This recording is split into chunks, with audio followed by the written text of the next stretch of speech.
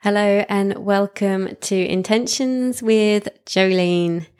This week, I want you to do a little bit of an assessment and try and regain a bit of control over your life and your power. How I want you to do this. Okay, so if you scroll on social media, Facebook, TikTok, reduce it, or I want you to reduce who you scroll. So if there's some content that you follow that doesn't serve you, maybe you just think, I don't really like that person, or they always do this, or I don't like this. Take them off, or just you can follow without, you can be friends without following. So do that.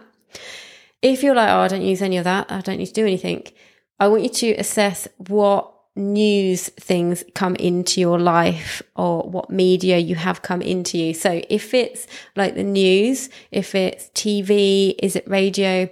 Do you start every day by checking in with the news?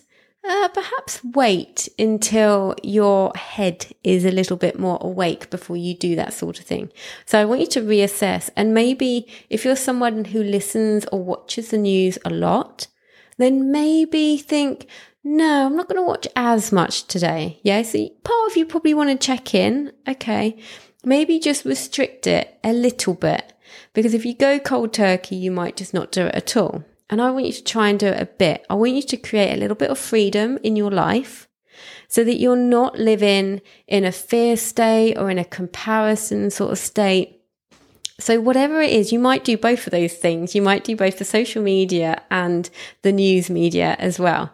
So whichever one you do, and however you choose to do it is down to you. But if you do it, you will gain more freedom in your life. Okay? So I hope you get on well with that. Let me know. Remember to lead through your life with your heart and to live with intention.